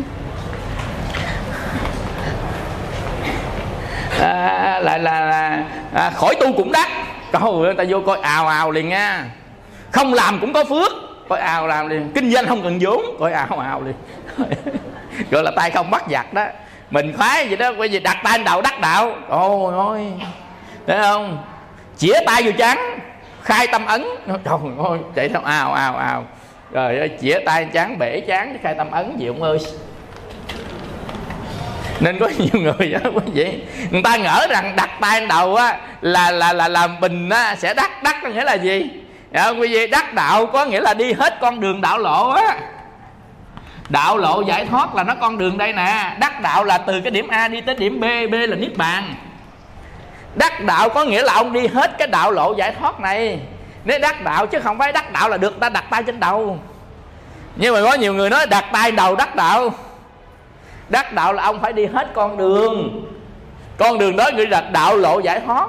Đạo lộ giải thoát tức là bát chánh đạo. Ông phải đi hết bát chánh đạo giùm tôi. Ông phải đi hết chánh kiến, tức là sự khả năng nhận thức từ cái thức mê mờ ông sang cái nhận thức của trí tuệ. Ông phải đi hết con đường đó.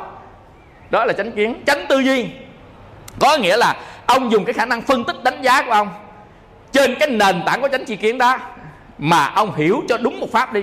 Ông phân tích sao cho đúng một pháp đi. Dần dần. Chánh ngữ là ông phải cột chối cái lời nói ông như thế nào khi mà ông bung ra phía bên ngoài. Chánh nghiệp là ông cột chối cái thân của ông như thế nào đó mà ông kêu bung ra bên ngoài. Chánh mạng là ông tìm cách sao mà ông nuôi được cái thân mạng của ông mà không làm cho người ta khổ đi. Nhân quả hết đó quý vị. Chánh tinh tấn là ông siêng năng, ông diệt các pháp ác đi. Chánh niệm là thiền quán Vipassana. Chánh định là thiền sắc giới và vô sắc giới, tức là tuệ phát sanh và làm chủ lấy tâm mình. Ông đi hết cái đó một cách thuần thục thì lập tức ông đi hết cái đạo lộ này, Ariya Magga.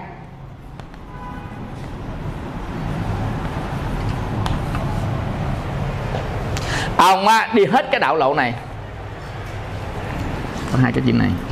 Ông đi hết cái đạo lộ này, tức là đạo lộ giải thoát, phải đi hết. Mà đi có nghĩa là gì? Là hàng ngày phải làm cái chuyện đó đó. Làm gì? Làm cái Vipassana. Thiền Vipassana có nghĩa là thiền tứ niệm xứ đó quý vị. Thiền Vipassana nghĩa là thiền tứ niệm xứ đó. Mà tùy vào cấp độ tứ niệm xứ của mình. Cái cấp độ của chánh niệm là cấp độ thấp nhất, rồi tới cấp độ của tứ niệm xứ, cấp độ của đại niệm xứ, tức là cái độ mà thô cho đến cái độ mà chúng ta nhận thức nó tế. Nhận thức có nghĩa là nó sẽ thay đổi thức. Nhận thức nó đi đến thay đổi thức. Thay đổi thức có nghĩa là thay đổi cái mà nhận biết về thế giới xung quanh. Ví dụ như mà mình biết đi, đứng biết đứng, nằm biết nằm, ngồi biết ngồi, quán thân, quán thọ, quán tâm, quán pháp, mình hiểu nó từ từ thì cái mà mình biết về nó sẽ khác với cái trước đây mình chưa làm chuyện đó. Thì cái đó gọi là đổi một cái thức. Mà đổi thức là đổi cảnh giới. Cảnh giới trên biết càng nhiều, cảnh giới biết càng ít. Chúng ta có biết có không, cảnh giới lưng lửng ở giữa. Nên tuệ càng phát sanh chừng nào, nếu người nào mà thực hiện cái thiền quán này nhiều chừng nào, thiền định nhiều chừng nào, thì tuệ nó sanh và làm chủ tâm mình liên tục. Đến một mức độ nào đó nó đủ lớn để nó dẹp được hết. Ví dụ như một cái bóng đêm. Ở đây là bóng đêm, cái đát nó dày đặc nha. Bóng đêm đó, cái màn đêm nó dày đặc. Bây giờ mình đốt mấy ngọn đèn cầy le lói ha, đốt một ngọn đèn nhỏ xíu, small light, nhỏ xíu vậy đó, nó không đủ để mà soi sáng tất cả các cái vật ở trong một không gian cái nhà lớn thế này. Nhưng mà cái ngọn đèn ta lớn từ từ, nó đủ một cái độ nhận thức hết tất cả các vật dụng trong nhà đây. Thì đó được gọi là giác ngộ. Mà cái nhà này là nhà tâm và thân của mình. Đó là ngũ uẩn, đó là lục căn, đó là danh sắc. Mà giờ mình chưa nhận diện rõ nó, nên chúng ta phải đốt một cái đèn lên. Đốt đèn bằng cách thiền minh sát là thiền chúng ta duy trì cái ngọn đèn. Chúng ta còn minh sát là còn duy trì ngọn đèn. Và minh sát càng nhiều thì ngọn đèn nó tỏa ra càng lớn. Quý hiểu không? Giữ cái minh sát là chúng ta chánh niệm là đã giữ được minh sát. Rồi mình dành cái thời gian để mà chúng ta dùng tứ niệm xứ trong lúc mà đi đứng nằm ngồi và ở trong lúc tọa thiền. Và mình đi đến thiền sắc giới và thiền vô sắc giới để làm chủ lấy tất cả những cái gì có ở trong cái ngôi nhà này. Nên càng ngày càng đi có nghĩa là càng ngày càng tu. Cái chữ đi này nè, đi này người ta gọi là hành. Tiếng Hán gọi là hành là đi, tiếng Việt gọi là đi. Chứ thực ra đó là cái tu đang diễn ra. Cái chữ hành với cái chữ đi đó là sự tu đang diễn ra. Cái sự tu đang diễn ra. Có những người không tu gì cả, gọi là dậm chân tại chỗ. Không phải. Không tu gì cả không phải dậm chân tại chỗ, mà tu rỉ rả mới dậm chân tại chỗ. Còn không tu gì cả là sẽ lui lại độ nhận thức của nó, càng ngày vô minh càng phủ trùm. Nếu ta không tu, thử quý vị đi chơi mà không nhớ tới tu coi, một tuần thôi về nhà nó ngu ra. Không thật có quý vị, tâm mình nó mụ mẫm đi liền. Còn mà mình Vipassana càng nhiều, thiền định càng nhiều ha, ăn uống ít thôi. Ăn giữa hai cái thời gian ăn đó 6, 7, 8 tiếng. Ông Guru ông hay lắm nha. Ông Ấn Độ có ông Guru á, quý vị lên trên đó là Master Guru. Chúng ta đánh vô ở trong cái mà Google á, mình vô ai mà nghe được tiếng Anh á, mình nghe ông đó nói hay lắm. Để mai mốt á thầy search một số cái gọi là những cái nhà tư tưởng học ở trên thế giới. Krishnamurti, để sạch cho một số nhà tư tưởng lớn trên thế giới mà ta nói á, quý vị, tuy là họ không phải đạo Phật, nhưng mà chân lý vẫn là chân lý. Mình sẽ nhìn cái cách họ nhận diện về thế giới, và mình lấy cái áp dụng giáo lý đạo Phật mình nhận diện. Cái thế giới nó có một cái phương pháp để nhận diện thế giới, mà nhận diện thế giới tính là cái cách thiền tứ niệm xứ. Cái cách thiền không, thầy không hoàn toàn nói ông đó cái ngày đó là thiền tứ niệm xứ, nhưng mà nói cái cách, cái tư duy người ta nhìn nhận á. Chứ quý vị đừng có bao giờ nghĩ rằng á, đạo Phật mình mới biết cái đó. Thực ra tất cả chúng sanh người ta đào sâu là người ta sẽ biết. Biết hết hay không thôi. Biết hết là Đức Phật, còn biết không hết là người đang đi trên con đường tìm hiểu thế giới. Nên quý vị đừng có độc tôn. Độc tôn mình không học ai đó quý vị, nhằm khi chúng ta sẽ bị lùi bước đấy. Nên chúng ta phải học, nhằm khi người ta có những phương pháp hay. Dĩ nhiên trong kinh Phật quý vị đừng rời, mà mang tính phân tích đối chiếu. Có những cái phương pháp hay, cái cách hay, thì chúng ta hãy nương vào những cách hay để đi trên con đường kinh Phật.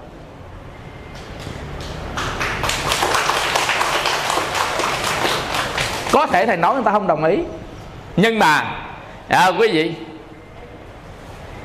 thầy hiểu được nhiều kinh Phật là thầy đã tìm hiểu nhiều cái cách thức của người ta trên thế giới đấy. Thầy nghe những cái nhà thuyết về Chinese, tức là ngôn ngữ đó, nghe thuyết về English, về ngôn ngữ đó, thuyết về tiếng Việt, dần dần mình so sánh, mình đối chiếu người ta, rồi mình nghe, mình mở mang cái tâm trí của mình ra. Quý vị đừng có bao giờ là mình độc tôn, mình đừng cho mình là tuyệt đối gì cả quý vị. Mà tất cả là con người đều có một cái khả năng. Nhưng nói vậy không có nghĩa là chúng ta đi theo con đường của họ, không phải, mà theo phương pháp. Bây giờ ví dụ nè, chúng ta dẫn thủy nhập điền. Ngày xưa mình lấy cái gạo mình tát nước, người ta chế tạo ra một cái máy để người ta bơm nước. Mà chế tạo máy người ta bơm nước đâu, nó ngoại đạo. Mình vẫn tát gạo. Cái này mới hơi bị kỳ á nha. Tôi là siêu trí tuệ, nên tôi không có lấy của ai hết. Tôi là tự tôi gạo tôi tát. Bây giờ tôi cải cách tát gạo bằng cách tôi tát lần 2 gạo. Quý vị, nên quý vị đừng có bao giờ chúng ta dừng lại một cái vị trí nào cả. Một cái máy 5 ngựa 5 của máy Honda, họ tát nước 1 tiếng đồng hồ như vậy, họ tát 50 khối nước. Ví dụ cũng cái máy 5 ngựa 5, họ chỉ cần đổi cái cách tát thôi. Ngày xưa nó có một cái tua hít, là một cái ống này nó hút nước vô, nó tống ngược vào lên. Bây giờ nó không làm vậy quý vị, mà nó đạp thẳng ngoài này tới. Ngày xưa á, thì nó hút từ cái ống thẳng này nó đi cái ống ngang. Còn bây giờ nó không làm gì nữa, nó hút 2 cái ống ngang, nó đi cái ống thẳng.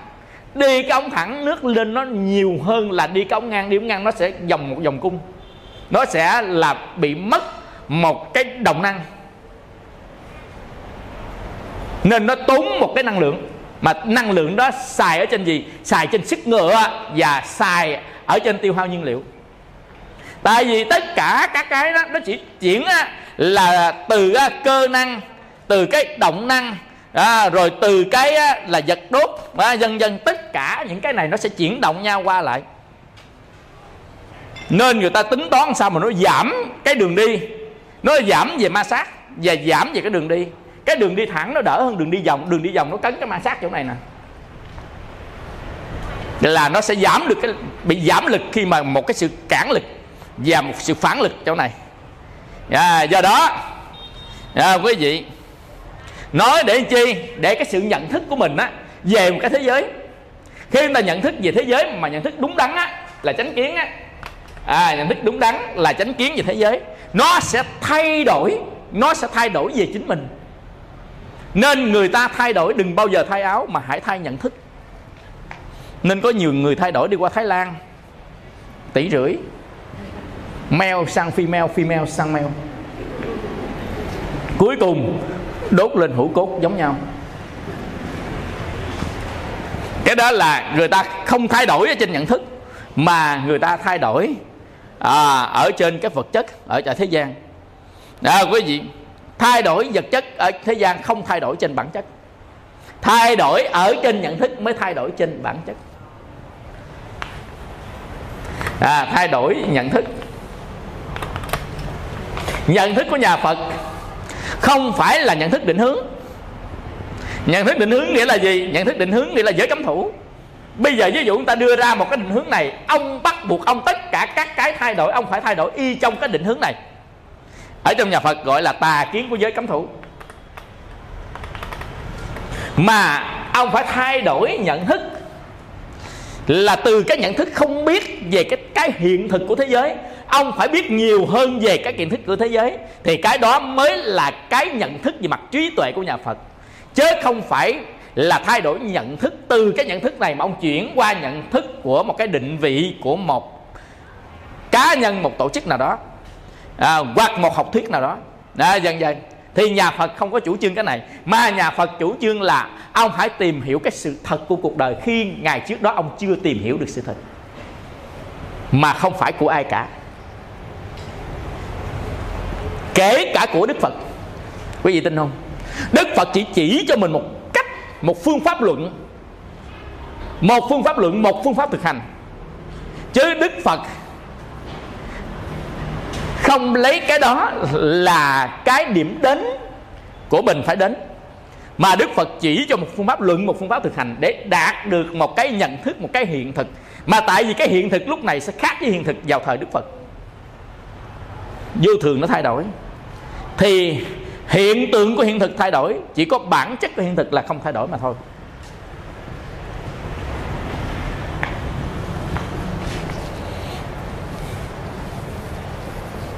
Vô thường nó làm cho thay đổi. Vô thường nó làm cho thay đổi tất cả các cái. Mà vô thường nó sẽ thay đổi hiện tượng. Thay hiện tượng, không thay bản chất.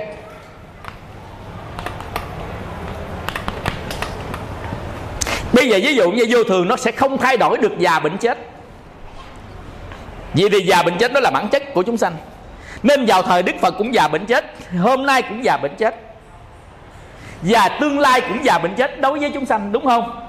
Vậy vô thường nó sẽ không thay đổi được bản chất, mà nó sẽ đổi được hiện tượng. Hồi xưa chết kiểu khác, bây giờ chết kiểu khác. Hồi xưa là chết cái kiểu kia, bây giờ chết kiểu nọ. Hồi xưa đâu có chết về ma túy, quý vị thấy không? Hồi xưa mà tìm người và stress mà đi tới stress trầm cảm khó lắm. Vào thời Đức Phật hầu như không luôn. Còn bây giờ nó đi tới đây. Quý vị trẻ không, mới bữa hổm cô Phật tử là thầy ơi thầy, em con ở ngoài Đà Lạt á, nó đai, hỏi bị sao đai, stress và trầm cảm. Nó sẽ đi đến quyết định tự đai. Quý vị hiểu không? Một cái phương pháp nó thay đổi, vì thì thay đổi đó chính là hiện tượng. Nhưng về bản chất là già, là bệnh, là chết. Chết cách nào thì cũng là chết, nó không thay đổi. Ngày xưa vô thường, bây giờ vô thường, ngày mai vô thường. Vậy vô thường là bản chất của sự vật, chứ nó không phải là hiện tượng. Còn màu xanh, màu đỏ hóa ra màu vàng, từ cái mặt đỏ hồng nín hơi, cái mặt tái lét, đó là hiện tượng thay đổi, chứ không phải là bản chất. Bản chất nó không thay đổi, nên từ xưa nay tất cả các cái nó không thay đổi thì thuộc về bản chất. Còn cái gì thay đổi nó thuộc về hiện tượng. Mình theo hiện tượng là mình chết. Mình phải tìm hiểu bản chất của nó. Mà muốn rõ một vấn đề phải hiểu bản chất của vấn đề. Chính thiền quán Vipassana sẽ thực hiện sứ mạng này. Thiền quán Vipassana đến đầy đủ tuệ rồi, nó sẽ biết được bản chất của tất cả các pháp. Quý vị tin đi. Nhưng phải đủ nha, đủ độ sáng sẽ nhận ra. Còn không đủ độ sáng có nghĩa là sáng là quán Vipassana, trưa quán cơm, chiều quán gà, thì thôi. Biết chừng nào mà hiểu được bản chất của pháp. Quý vị hiểu không? Đó, cái được gọi là tu mà tu tà, mà tu tèn đó. Tu mà gọi là trôi sông lạc chợ đó. Tu mà ai đi đến đâu tôi đi đến đó. Rồi thả tèn trên dòng sông. Nghiệp lực đó quý vị thì biết chừng nào. Quý vị Áo trần con lỡ mặc vào, nợ trần con gánh con trả ngày nào cho xong Phật ơi, đồ đầu than dữ lắm. Quý vị, như vậy thì bản chất của vấn đề cần phải tìm mà bản chất của vấn đề đó là chân đế đấy. Nên đó, tuệ sẽ giúp ta làm được điều đó. Mình muốn đoạn diệt, muốn diễn ly, muốn xa lìa một pháp thì mình phải hiểu được bản chất của nó, chứ không phải hiểu được hiện tượng của nó đâu. Hiện tượng của nó mình cũng không thể hiểu đâu, vô thường nó thay đổi liên tục. Nên cái người nào có đủ tuệ, có đủ về pháp nhãn để nhìn về thế giới á, họ thấy thế giới rất đẹp. Nhìn bằng pháp nhãn, thế giới như pháo bông nó bắn liên tục, không có ai và không có cái gì cả. Thế giới là một chuỗi thay đổi của dạng pháp. Quý vị tin đi, trên đời này không có ai và không có cái gì cả, nó là một chuỗi thay đổi của dạng pháp nếu nhìn bằng pháp nhãn.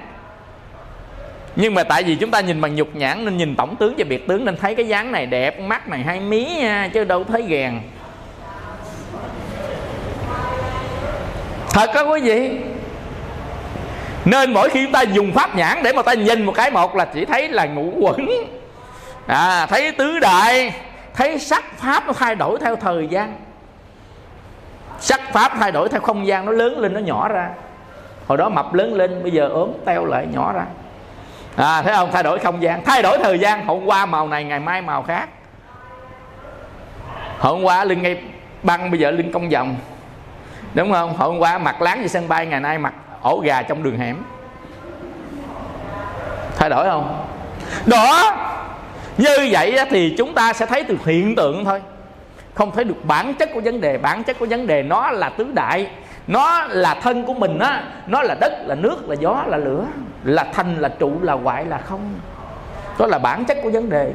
Tất cả chúng sanh đều cấu tạo bằng ngũ quẩn, và thay đổi về hiện tượng do nghiệp can thiệp. Nghiệp can thiệp nó sẽ thay đổi về hiện tượng. Nếu không có nghiệp can thiệp thì tất cả nó tồn tại ở dạng bản chất. Nên chúng ta tiêu diệt nghiệp thì bản chất sẽ hiện bày.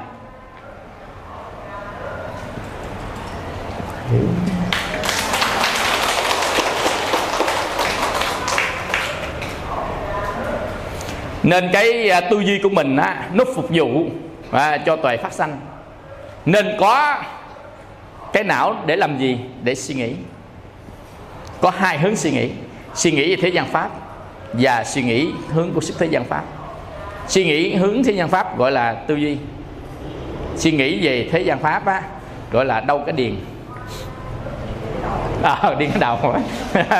Đó là hành quẩn. Hành quẩn nó liên tục nó suy nghĩ. Quý vị, còn mà suy nghĩ để mà tìm được bản chất của pháp, đó là tư duy đó. Tư duy là một cái hướng suy nghĩ để tìm ra bản chất của tất cả các cái mà mình hiện diện, mình đối diện. Đối diện với mình là cái gì? Đó là đối tượng của mắt, tai, mũi, lưỡi, thân và ý của mình, nó sẽ đối diện với mình. Đối diện của mắt đó là sắc, đối diện của tai là âm thanh, đối diện của mũi là mùi, đối diện của lưỡi là vị, đối diện của thân là xúc. Vậy thì tất cả các cái chúng ta muốn tìm hiểu đó là gì? Là sắc, là thanh, là hương, là vị, là xúc. Chúng ta muốn tìm hiểu về bản chất của nó, còn nó thật sự là cái gì.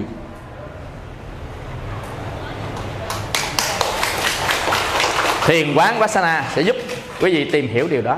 Nên bản chất là để tạo nên các cái tái sanh, đó chính là hành nghiệp của mình đó. Nhân tái sanh, đó là hành nghiệp. Mà hành nghiệp á, thì nó tạo trên sự nhận thức. Mà nhận thức là quả của nghiệp.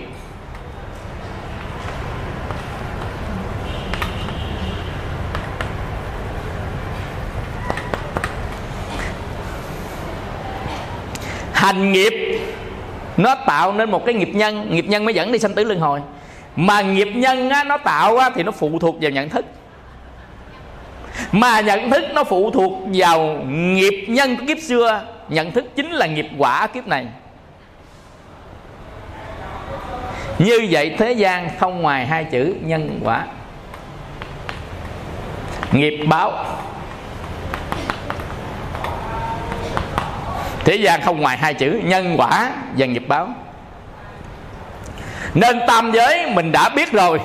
Vì thì nhân tái sanh nó nằm ở đâu? Nó nằm trong tâm của chúng sanh, mà nó phụ thuộc vào trong tâm nhận thức của chúng sanh, tức là phụ thuộc vào cái độ tuệ của mình.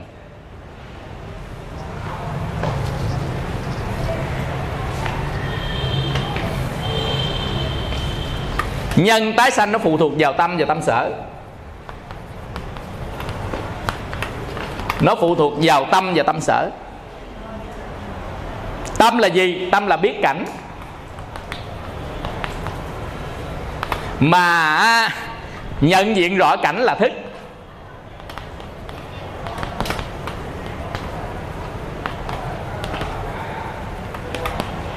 Vậy thức là gì? Thức là độ biết cảnh.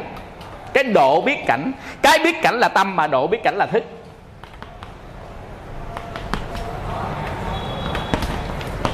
Thức là cái độ biết cảnh. Như vậy á, thì chúng ta biết như thế này thì chúng ta sẽ hành động như thế này, biết như thế kia sẽ hành động như thế kia, biết chính xác hành động chính xác, biết mê mờ hành động mê mờ. Nên cái nghiệp nhân mình tạo phụ thuộc vào cái độ biết. Mà cái độ biết này nó phụ thuộc vào cái tâm. Nó phụ thuộc vào tâm. Mà cái tâm nào nó làm cho mình cái độ biết tệ nhất, đó là tâm phiền não. Tâm phiền não nó làm cho cái độ biết, làm cho thức mình á, độ biết tệ nhất. Tức là biết nhưng mà không biết gì cả. Đó gọi là vô minh. Biết mà không biết gì cả.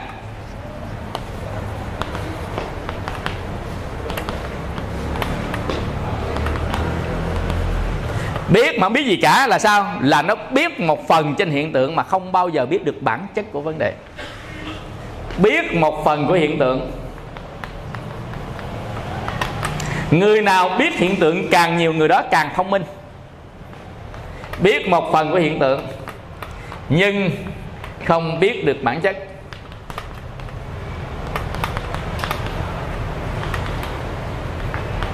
Của Pháp. Do đó cần phải có một cái độ tuệ đủ lớn để nhận diện rõ được bản chất của Pháp. Và cần phải có một cái độ phước lớn để biết nhiều về hiện tượng.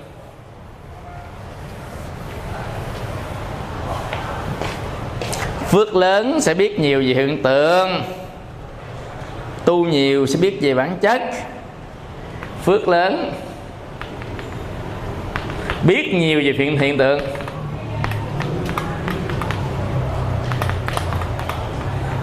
Tại vì cái độ biết về hiện tượng nó phụ thuộc vào phước. Ông có phước nhiều, ông sẽ biết nhiều. Ông có phước ít, ông sẽ biết ít. Nên cái cảnh giới biết ít là cảnh giới thấp. Cảnh giới biết nhiều, cảnh giới cao. Nên cõi trời cao tới cõi người lần xuống. Nên nó phụ thuộc vào phước. Nên cái biết về hiện tượng nó phụ thuộc vào phước. Biết về bản chất nó phụ thuộc vào trí. Trí là biết về bản chất. Trí lớn là biết rõ bản chất. Nên bữa hổm có một Phật tử hỏi thầy, một vị A-la-hán tại sao lại đi hỏi đường? Ông vị này A-la-hán là lục thông rồi, thiên nhãn thông, thiên nhĩ thông, tha tâm thần, tổng tức thông, tức nạn thông. Tại sao lại đi hỏi đường? Khi một vị A-la-hán hỏi đường làm người ta nghi ngờ về quả vị của Ngài. Vị A-la-hán là biết về bản chất của vấn đề, thể trí, đoạn tuyệt vô minh, nên không còn nhân của phiền não sanh tử. Còn cái đường ở chỗ nào đó là hiện tượng. Quý vị, bộ quý vị tính một vị A-la-hán là phước lớn sao? Phước nó có nhiều loại phước khác nhau, chứ không phải là chỉ có một loại phước đâu. Phước về tài lộc, phước về thọ mạng, phước về sức khỏe, phước về tình duyên, phước về gia đình, phước về quyền lực, phước về sắc đẹp. Cả trăm loại phước khác nhau. Nên có những vị A-la-hán á, quý vị xin không bao giờ có đồ ăn luôn kìa. Cái quả nhân ở trong kiếp xưa đó quý vị, ăn cắp đồ của một vị độc giác Phật thôi. Ông sanh ra không có gì để ăn luôn, mà cuối cùng tu đắc A-la-hán rồi, bữa cơm cuối cùng phải nhờ thần lực của Ngài Xá Lợi Phất đấy. Thấy ông đói quá trời cả đời luôn, xin không ai cho chứ. Ngài Xá Lợi Phất mới đi xin sái buổi, tại tối đó ông chết, mà chết trong lúc bụng đói như vậy đó, thì Ngài Xá Lợi Phất mới tội nghiệp vì lòng từ bi của Ngài, mới đi khất thực trái giờ đó.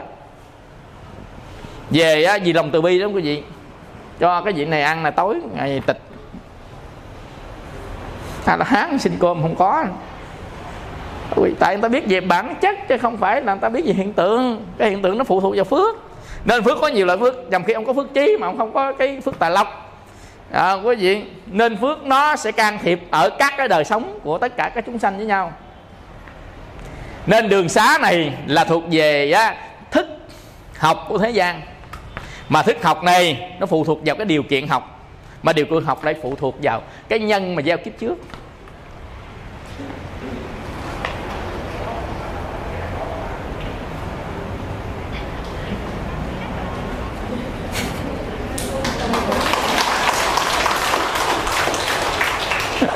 Nên quý vị, có những người hay vỗ ngực trực xưng tên rồi tôi giỏi hơn người ta ngã mạng nè. Ông chỉ biết hiện tượng ông ơi, ông chỉ phước hơn người ta vì cái nhân ông gieo trong kiếp trước thôi, chứ chưa chắc về cái độ giải thoát ông bằng người ta đâu. Tức là phước trí của ông, phước trí là độ giải thoát mà. Nhưng mà muốn tạo được phước trí này quý vị, rất nhờ vào cái phước đức này nè, rất nhờ vào đó. Bây giờ ví dụ như mình muốn ngồi tu mà không có phước tài lợi đồ nợ, không có phước chồng quậy con quậy, không có phước bệnh hoạn, tu không có được. Để được cái trí tuệ này cũng không được, nó không có đủ hoàn cảnh để làm chuyện đó. Muốn đi chùa không đi không được, nó phải đi ăn xin. Quý vị hiểu này không? Như vậy nó quay lại về cái phước của thế gian, phước của hiện tượng. Nhưng mà nếu ông có phước hiện tượng mà ông không có gieo trồng cái giống phước trí này vô phước hiện tượng, ông nhiễm đó, ông chết trong đó luôn. Ông giàu sang phú quý, ông tham dục rồi ông đọa luôn. Quý vị tin không? Nên phước cũng là dao hai lưỡi. Ông phước quá trời mà ông không gieo phước trí, mà ông chỉ gieo phước thiện không Đây là phước thiện nè, đây là phước trí nè. Phước trí có nghĩa là cái tâm mình hướng đến tìm hiểu bản chất của Pháp. Phước thiện là cái tâm mình đi đến cái sự an ổn của cảnh giới. Phước thiện là đi đến tâm mình muốn an ổn với cảnh giới. Phước trí là đi đến tìm hiểu bản chất của Pháp.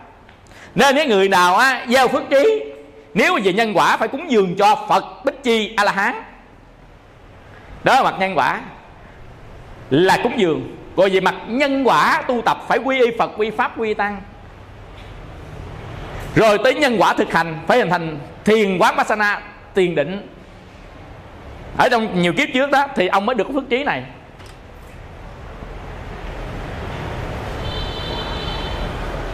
Như vậy gieo cái phước trí là cái chỗ tu, cái chỗ học, cái chỗ cúng dường cho một bậc trí tuệ, thì ông gieo được cái phước trí. Còn gieo được cái phước đức là phước thiện đó, ông phải bố thí, ông phải cúng dường. Nên chúng ta cúng dường cho một bậc trí tuệ, chúng ta có được hai cái phước, một phước trí và một phước thiện. Cho người ăn mày có một cái, có phước thiện mà không có phước trí. Quý vị hiểu nào? Nói như vậy cũng đừng có cúng dường Tam Bảo mà không cho ăn mày, lại mất đi lòng từ. Mất lòng từ không làm thánh. Nói sao kỳ ta? Nó lại khổ nữa. Như vậy thì người ta mới tu Ba La Mật là tâm vô sai biệt. Ai có duyên mình thì mình tới, ai có duyên mình thì mình làm. Vậy thôi, đó là tùy duyên. Hiểu không? Không tìm không kiếm gì cả. Tùy duyên, có nghĩa là duyên là gì? Gặp gỡ đâu làm đó. Duyên là sự hội ngộ. Hội ngộ gặp đâu làm đó. Vậy thôi. Ví dụ như gặp ta xây chùa, cúng chùa, gặp ta ăn mày, cho ăn mày. Gặp đâu làm đó là duyên. Ông có duyên tôi ông mới gặp tôi, ông không có duyên ông đâu gặp tôi. Hiểu không? Như vậy thì xong vấn đề. Đó là tâm tu tập Ba La Mật, Paramita, có nghĩa là vô phân biệt trí, tu hạnh Ba La Mật. Duyên đâu làm đó, chứ không còn chọn lựa nó lại là sanh ra một cái sai biệt, tâm sai biệt. Mà ở này Ba La Mật là tâm vô sai biệt. Nó hơi khó nhưng mà nó dễ lắm. Có nghĩa là gì? Có nghĩa là phát triển lòng từ bi, ai có duyên làm vậy thôi, giàu cho bất kỳ ai. Nên có nhiều người ấy, ở nhà anh chị em không giúp, đi giúp hàng xóm. Anh chị em thì anh chị em, nhưng mà chưa có đủ duyên, chưa giúp. Chừng nào đủ duyên đi giúp, nghe chưa? Giúp người ta đi tu, giúp ông đi đánh bài không chịu giúp. Quý hiểu không? Nó khổ lắm. Có nhiều người á, đi làm từ thiện bị anh em chửi nát chứ, không giúp anh em, mà tối ngày đi casino không giúp gì giúp. Quý vị còn ta thì người ta đi chùa, ta làm công quả, hoặc là người ta ít gì người ta có ăn hiền ở lành. Quý vị thì thôi mình cũng giúp người ta. Còn đằng này cũng khá giả mà đi chơi, đi quậy, đi nhậu nhẹt không giúp gì. Quý vị thấy nó bắt đầu nó khó ra đó, thấy chưa? Nên con người tu tập đó quý vị, họ rất phiền về những cái chuyện đó. Nên thường hay họ độc cư là chỗ đó, họ vô am, vô cốc, ta tu tập. Ngoài cái ý nghĩa của tu ra còn cái sự phiền tối của thế gian. Nên chúng ta thấy cái gì cũng gánh nặng, cái gì cũng phiền ở thế gian, thì lúc đó người độc cư được đó. Lúc đó mình là nhân A-la-hán trỗi dậy đó. Không thật á quý vị, thấy tất cả những gì là phiền tối, kể cả thân này cũng phiền mình luôn á. Khi nói một cái lời phiền, hồi xưa quẹt nhắn tin sáng đêm giờ sao phiền. Thế nhắn anh khỏe không? Công trả lời nghĩa lý gì trong cái đường giải thoát vậy? Hiểu không? Người ta đang hướng tới cái phước trí. Lúc đó ta đừng tới phước trí, nên tất cả những cái đó trở thành vô nghĩa. Không quý vị thật á. Nên đôi lúc á quý vị, chúng ta sẽ có cái tâm đó ở một khoảnh khắc nào đó là chúng ta đang hướng tới đạo lộ giải thoát đấy. Nên tất cả thấy phiền tối. Nói thiệt, tới thằng cháu nội á, bà nội ơi mỗi lần khoái lắm, giờ bà nội ơi sao thấy nó cũng phiền quá. Không thiệt á, mình nói này nói trên cái góc độ tu hành đó quý vị, thiệt luôn á, rất thương thằng cháu mà nó ra nó nhẹ nhẹ họ cũng thấy phiền. Là lúc đó là mình đang hướng tới đạo lộ giải thoát, chứ không phải là mình không có lòng từ. Nè quý vị, nhầm người sợ mất lòng từ, nhưng không phải đâu. Mình đang hướng tới đạo lộ giải thoát, mình thấy phiền chứ không phải là mình đối xử tàn nhẫn với thế giới, mà mình chỉ trong lòng mình thấy phiền thôi. Có nghĩa là mình không cần thế gian nữa rồi đó.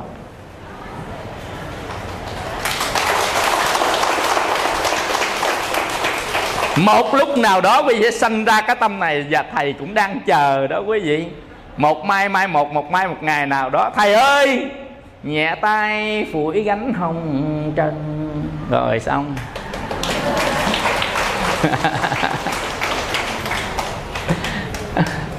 Tóc vừa cao tới lòng đoan phui, cuốn sổ đời tên tuổi đã bôi. Nợ trần ngày ấy hết rồi, Tây phương ngày ấy một ngôi sẵn danh. Kể từ ấy giảng sanh đất Phật, cõi không giải thoát nhẹ nhàng. Đưa qua bị ngạn đạo tràng, tăng già Phật xứ đất vàng sống chung. Rất là cảm ơn toàn thể quý vị Phật tử. Chúng ta còn bữa 21 mình còn buổi học chót. Cái buổi học chót đó đó, quý vị muốn hỏi bài mới hay là chúng ta ôn bài cũ? Có nghĩa là chúng ta cho đặt câu hỏi trả lời. Quý vị muốn học bài mới hay là muốn hỏi trả lời các cái pháp để mà Tết mình dựa vào đó mình tu? Hỏi trả lời trực tiếp ha. Rồi quý vị chuẩn bị câu hỏi đi. Tức là ngày 21 sẽ hỏi trả lời trực tiếp các cái thắc mắc tu tập với quý vị. Thầy á thì rất là xin lỗi quý vị mới vô quá, nhằm khi thầy cà phê mà thầy bỏ đậm quá đó, uống hơi đắng một chút xíu. Nhưng mà quý vị sẽ xem lại, quý vị xem lại trong cái kênh YouTube á. Thứ nhất là kênh YouTube chùa Pháp Tạng. Quý vị đánh vô YouTube có cái bông sen đó, chùa Pháp Tạng nha, là cái YouTube của chùa mình đó.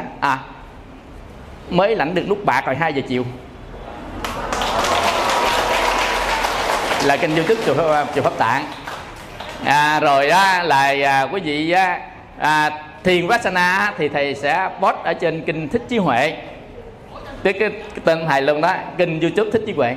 Đánh Chùa Pháp Tạng cũng ra kinh đó luôn, thầy liên kết với hai kinh.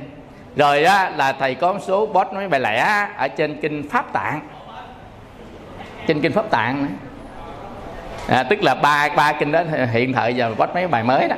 Nhớ là kinh YouTube á, là Chùa Pháp Tạng, kênh YouTube Pháp Tạng, kênh YouTube Thích Trí Huệ, là ba kênh đó. Quý vị nhớ vô subscribe giùm nha. Nói với nhiều người không có biết subscribe hả? Nhìn là biết rồi, bên dưới nó tin, thầy tin nhìn biết rồi. Nói cho vui thôi, ai biết làm biết thôi, không có sao hết quý vị. Nhưng mà cái subscribe có nghĩa là nút đăng ký để chi? Để khi có bài mới nó tự hiện lên. Còn mình không có đăng ký đó thì là YouTube nó đẩy. YouTube đẩy nghĩa là nó hiện một cách ngẫu nhiên. Còn nếu mà mình kết bạn đó, tức là subscribe mình nhấn đăng ký á, thì là có cái bài nào mới là tự nó nổi lên là nó cho mình hay. Quý vị hiểu không? Nên về nhà á, là mình nhờ mấy em nhỏ rành đó lắm. Còn mà mấy em mà lớn là thôi không có rành đâu. Do đó mình nhờ mấy em nhỏ đó nhớ vô nha.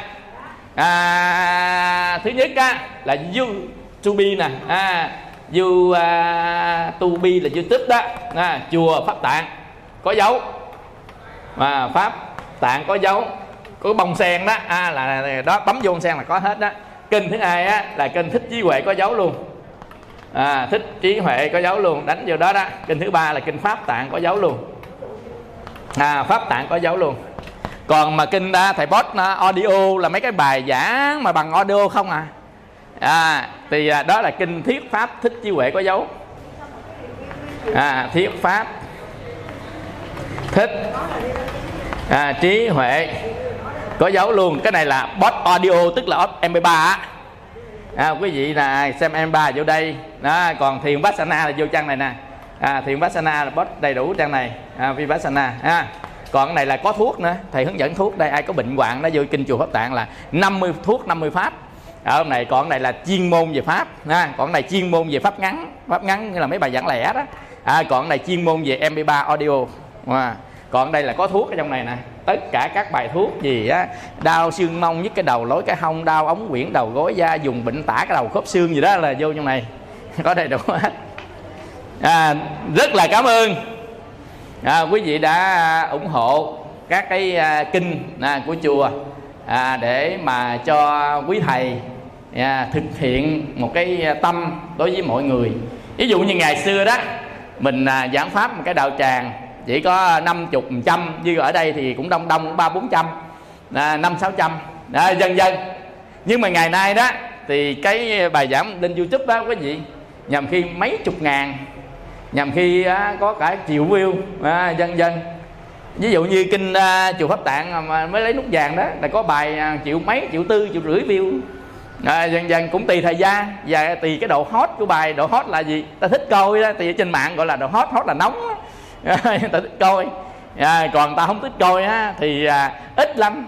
Thiền Vipassana thuộc về lạnh nên ta ít coi lắm. Nhưng mà thầy ngồi thầy coi lại đó quý vị, thầy vẫn thích những đĩa thiền Vipassana. Tại vì mình đã hướng tới sự tu tập đó, mình đã thích này. Nhưng thôi, nói chung á là bánh bao bánh mì ai thích ăn nào cũng được, miễn sao no bụng được rồi, hiểu không? Nên nó tu sao cũng được, miễn sao có tu là tốt. Rất là cảm ơn quý vị Phật tử. Chúc cho quý vị an lành, một đêm an lành trong ánh từ quang của mười phương chư Phật. Nam mô Bổn Sư Thích Ca Mâu Ni Phật. Nhớ lần sau chúng ta đi học buổi cuối trước khi chúng ta ăn Tết Nguyên Đán nha. Quý vị hồi hướng. Khi đằng nô nha thì năng hộ tô sukita hotu nha ta yu. Khi đằng nô nha thì năng hộ tô sukita hotu nha ta yu. Khi đằng nô nha thì năng hộ tô sukita hotu nha ta